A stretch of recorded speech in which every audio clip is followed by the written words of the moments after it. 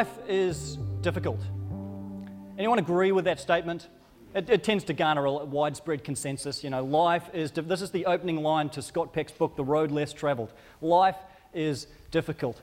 And I'll tell you, if there's one kind of Christianity, one type of brand of Christianity that I really struggle with a lot, it is that brand that just is the kind of happy-clappy type Christianity that just pretends everything's okay and just put on the plastic smile and just forget about your problems and let's go to church and just be all, happy plastic kind of Christians, because it's just not real, is it?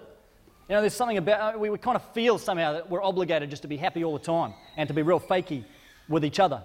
And the reality is, life is, this is not just me waking up on the wrong side of bed this morning. This is the reality, isn't it? I mean, I know this is true for many of you. I know there are many of you in this room this morning that are up against it financially today.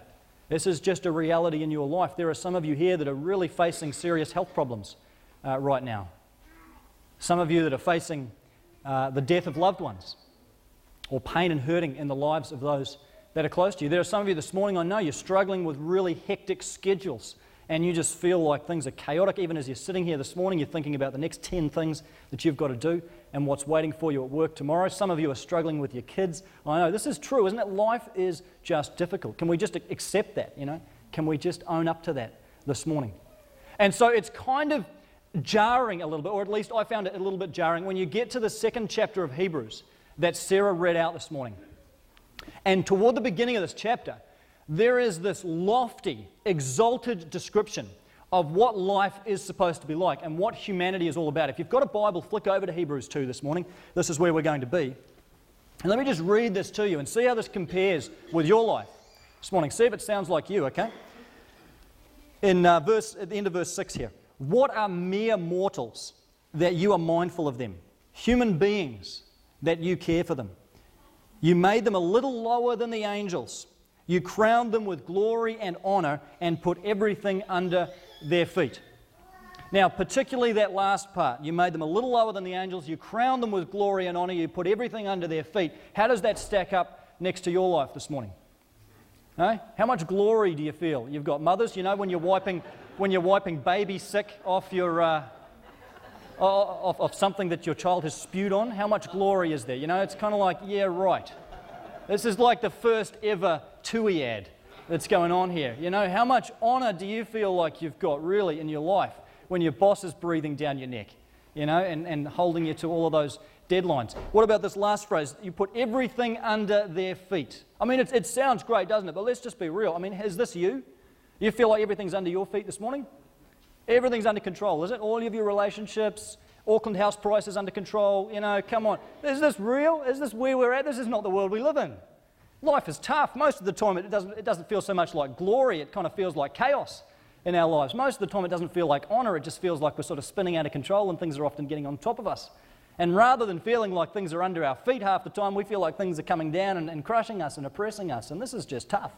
This is what it is to be human. But this is actually what the author of Hebrews intended. He kind of sets this up like a TUI ad so that we would have exactly that reaction and say, yeah, right, this is not us. And he knows that this is not the reality in our lives.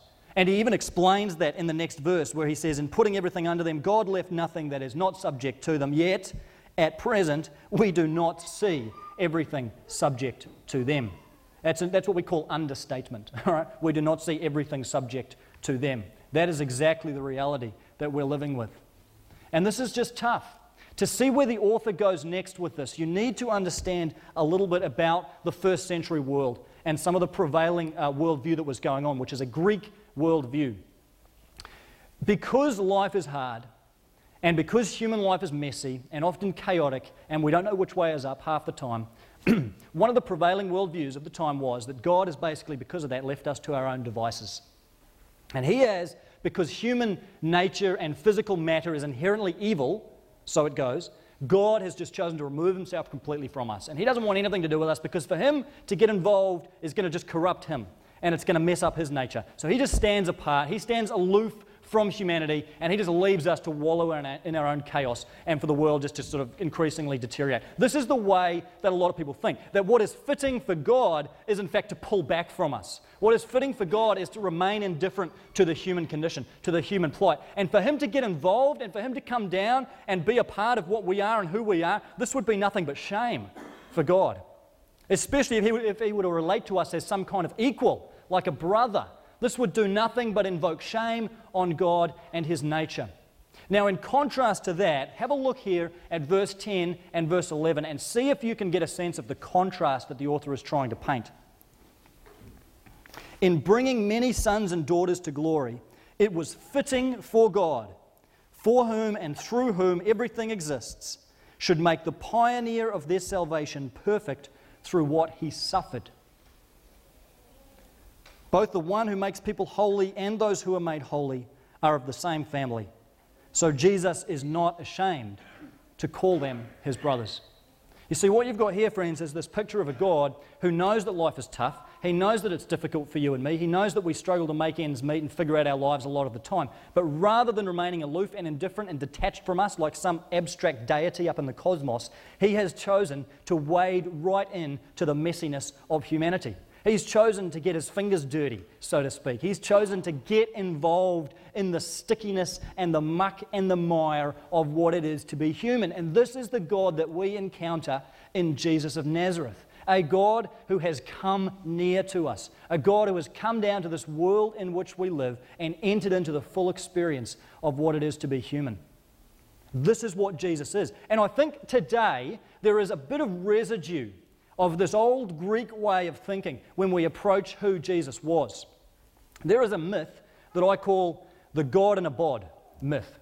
All right, and this particular way of thinking about Jesus, and it's sort of a hangover from this era of Greek philosophy, which basically says that Jesus only took on the form of being human. He only took on a physical human nature. Because if God really is holy, we're a bit scared of allowing Jesus to be too human.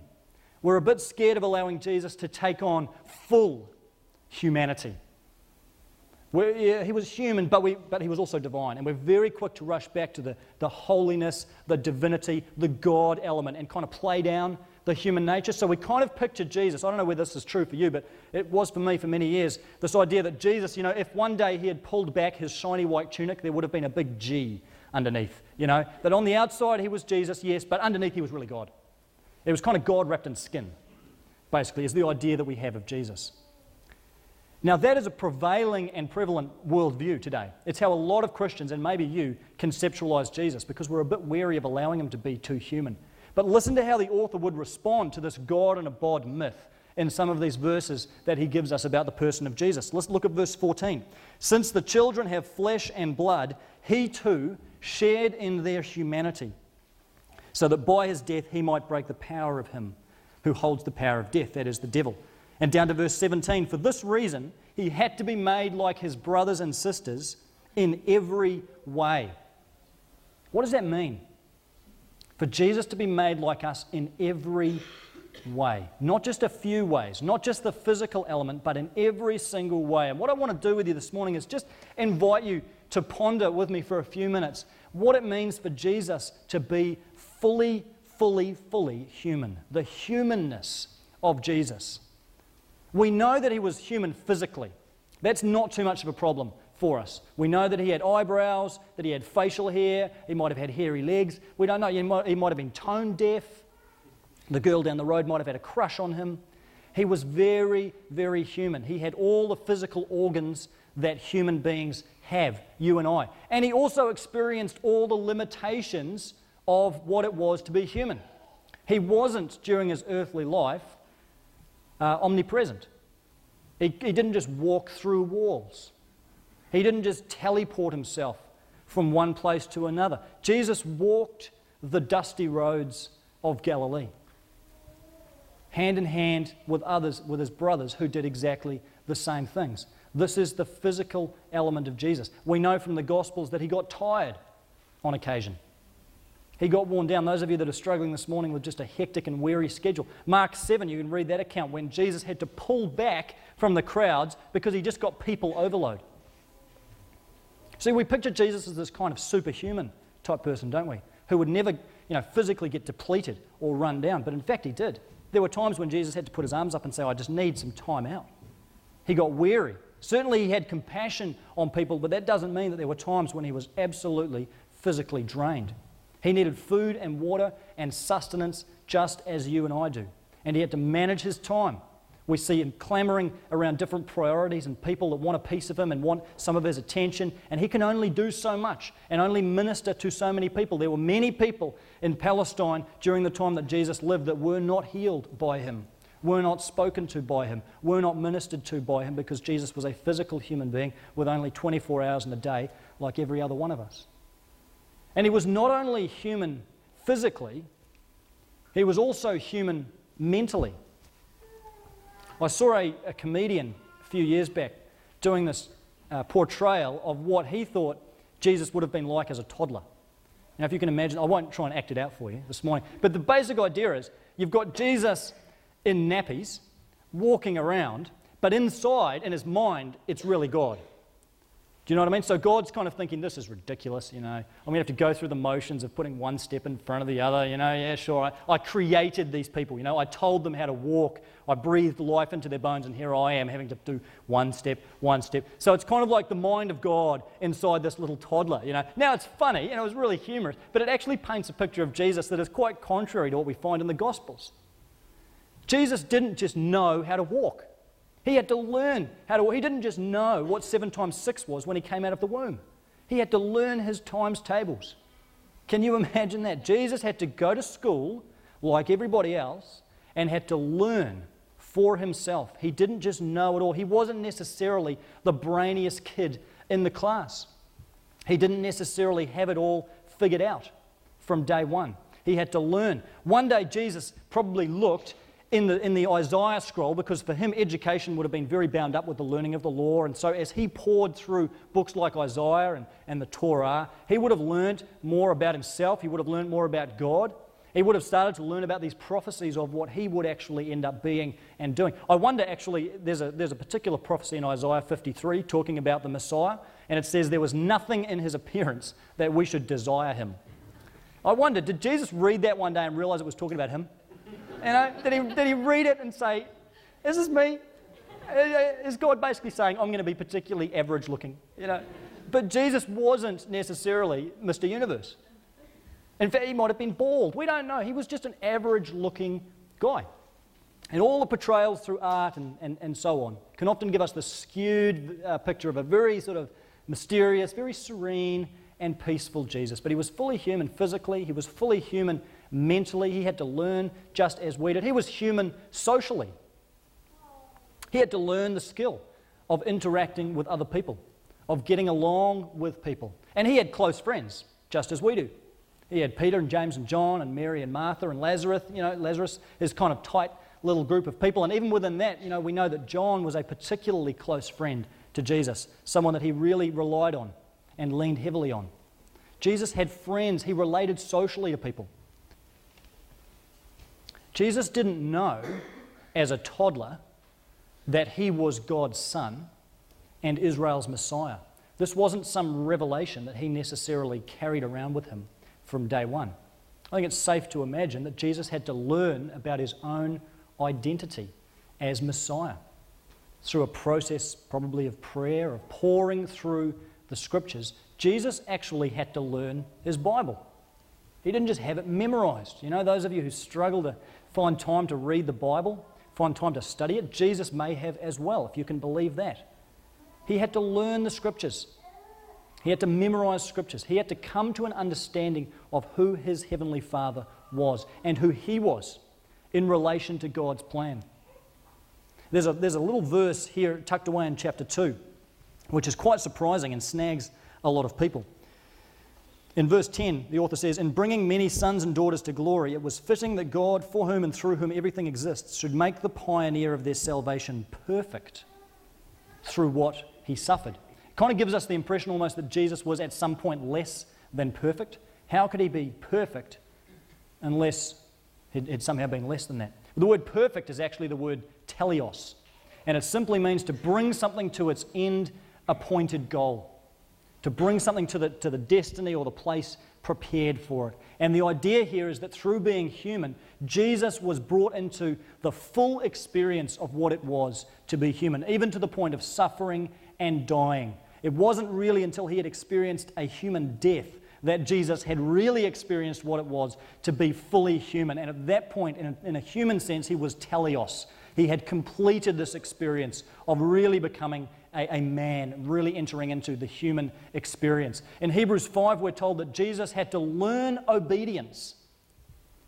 Even though he was a son, he had to learn obedience. Jesus reached these decisions just as you and I do, where he could decide to go this way or that way. He could decide to obey or not to obey. He could decide when someone insulted him whether to just insult them back or to return that insult with a kinder, softer word. And he genuinely had to make that choice. Now, we know every time he made the right choice, but that doesn't take away from the fact that Jesus had to learn the discipline of obeying God, to learn what God's will is for him, just as we do. He entered into the highs and the lows of human experience. There were times when he was incredibly joyful, just as we go through great times of joy in our life. Jesus sometimes, you remember that time when some of his followers came back from this little missionary expedition and just gave him the good news about what had been happening, and he just burst into this exuberant prayer to his Heavenly Father. Thank you, Lord, for what's going on. Just this spontaneous joy that comes out. And there are other times when we see Jesus just agonizing with real human gritty grief.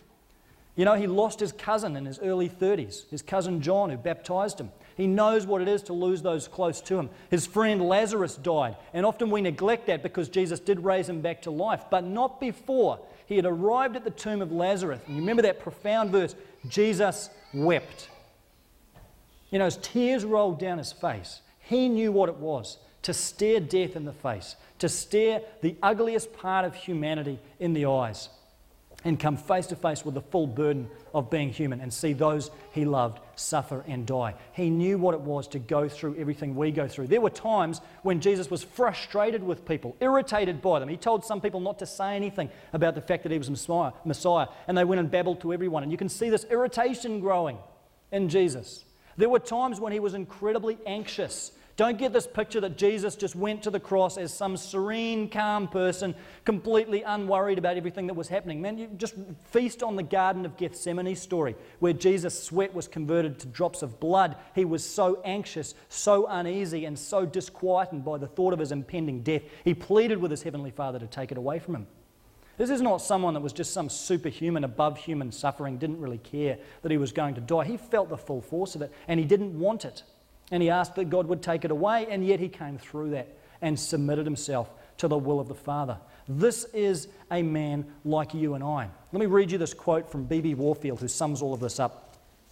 He says, "Not only do we read that he wept and wailed, sighed and groaned, but we read also of his angry glare, his annoyed speech, his chiding words, the outbreaking ebullition of his rage, of the agitation of his bearing when under strong feeling, the open exaltation of his joy, the unrest of his movements in the faces of anticipated evils, the loud cry which was wrung from him in the moment of his desolation. Nothing is lacking to make the impression strong that we have before us in Jesus a human being like ourselves."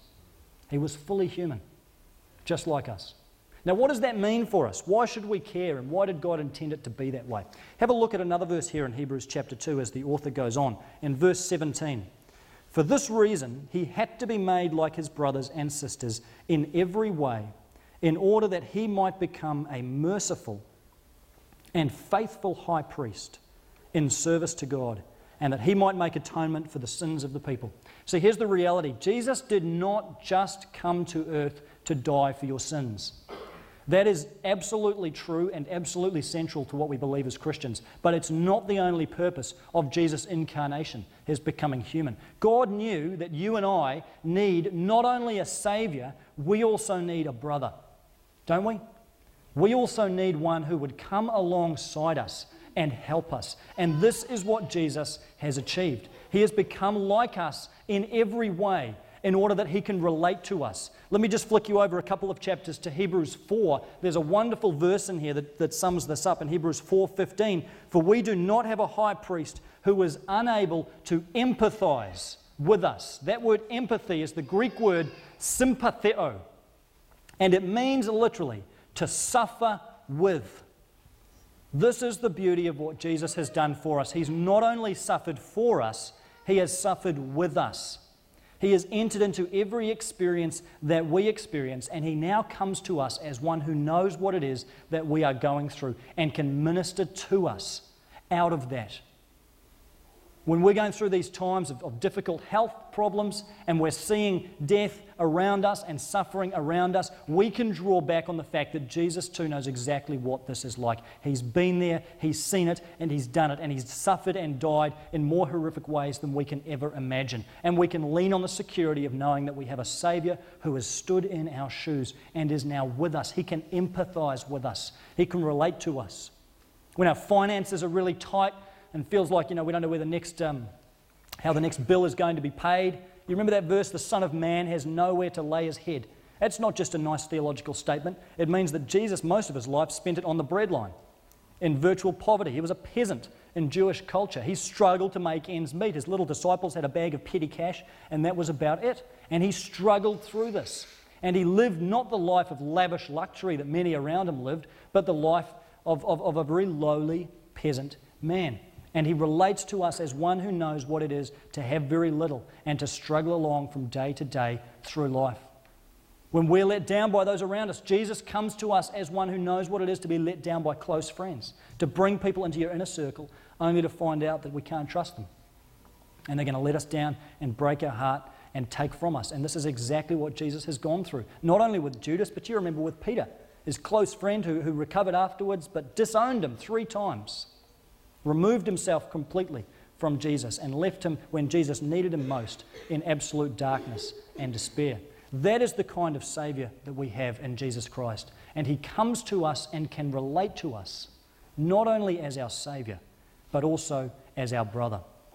And ultimately, the purpose of Jesus relating to us is not simply that He could identify with our suffering, but that He would transform our experience of being human, so that we would ultimately reflect the glory of God. And we come full circle.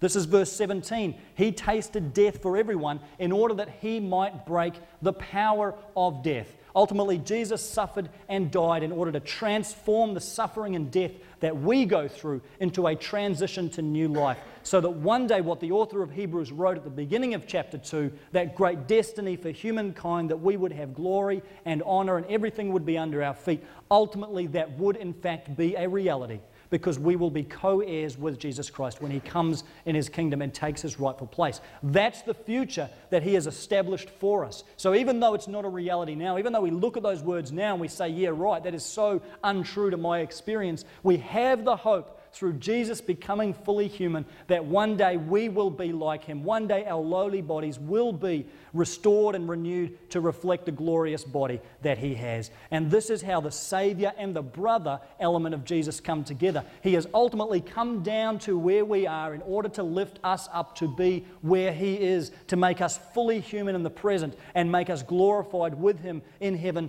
in the future. And for the moment, in the midst of these sufferings and trials that we go through, He is one that can empathise with us. He is one that knows precisely what it is, and that should instill in us, friends, a deep, deep sense of peace, a deep, deep sense of comfort. We have a Saviour who has been in our shoes. We have a Saviour who has been there for us. We have a Saviour who has gone to the cross for us and who knows exactly what our lives are like and can minister to us. We know in the midst of the darkest times that we go through that we are ultimately not alone, that we have one who stands with us, who can empathise with us. And that should speak a word of comfort and of hope to us in our everyday lives. I want to finish this morning by reading to you a poem.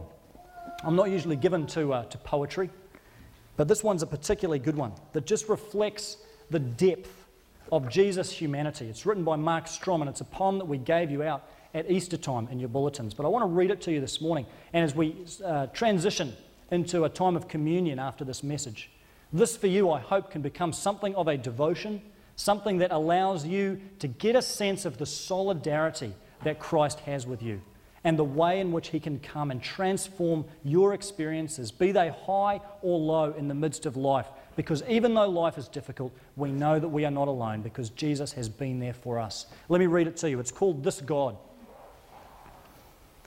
This God could put on eyebrows and kneecaps, tear ducts and saliva glands. This God could be born under the tyrants Augustus and Herod. This God could accept the smells of shepherds and the extravagancies of political emissaries. This God could start a life vulnerable, a haunted child born into scandal. This God could grow up under foreign dominion and among terrorists and outcasts. This God could sit in the street playing marbles. This God could wear with pride the calloused, splintered hands of an honest workman, building the houses and fixing the furniture of half-castes, outcasts and bigots. This God could ask his cousin to baptize him along with the rest of the crowd. This God could make the best vintage Pinot Noir or Cabernet Sauvignon, even when his guests were too drunk to know the difference. This God could befriend a bloke in a tree with small man syndrome. This God could enjoy a prostitute washing his feet, giving her his full and undivided attention and ignoring the eye-rolling of lawyers and theologians. This God could spend a whole night making a whip to crack over the backs of artists who rip off the poor. This God could wrap the greatest truths in the simplest stories and put a sting in the tail of every yarn. This God could let himself hang on a tree, nails tearing at his sinews. This God could invite women to be the first to know that he was back. This God could delay his own glorious homecoming long enough for a bite of breakfast on the beach and a yarn with an old mate to let him know there were no hard feelings and to pass on his mantle. This God could take his own story and give it the most surprising ending. This God is worth knowing. This God could reach into the crevices of my soul to bring to life the longings I smother so pathetically and recklessly with shame and excuses. This God could raise me up to life with him. This God could give me every blessing he could give himself. This God could draw me out of my petty self-interest without a hint of a tut-tut, a frown, or a patronising smile. This God could be more infuriating and fascinating and gobsmacking than any God I could ever make up. This God could love my obsessiveness and overlook my forgetfulness. This God could laugh and cry with me and come play with me. This God could make me his glory. This God could love me. This God could make my heart good. This God could trust me. This God could never be safe, but always be good. This God is worth knowing. This God I want to know. This God I know in the face and spirit of Jesus. Let's pray. Jesus, we stand in awe this morning of the reality that you did in fact become human. That you became like us, your brothers and sisters, in every way. And this is why we can pray to you now, not just as one who sits at the right hand of the Majesty on high, but as one who stands beside us and comforts us and helps us by your Holy Spirit, who walks with us through the shadows and the darkness of this life when things are good and when things are bad. Father, we know that you've been through all of this. Jesus, we know that you've experienced everything that we have and will experience in this life. And we thank you that you now empathize deeply with us, that you suffer with us, and you ultimately focus us on not the present and not the darkness that we're presently going through, but the glorious future that we await with you. Lord, continue, we pray, to help us gain that eternal perspective. Continue to help us to draw on the strength that you so readily provide to us in the dark times that we go through. And continue to fix our eyes on the author and perfecter of our faith, Jesus Christ, who has run this race for us. We thank you for that, Lord. We thank you that we are not only your children, but you are our brother. Help us to relate to you not only as Saviour, but as brother. We thank you, we give you praise. In Jesus' name, amen.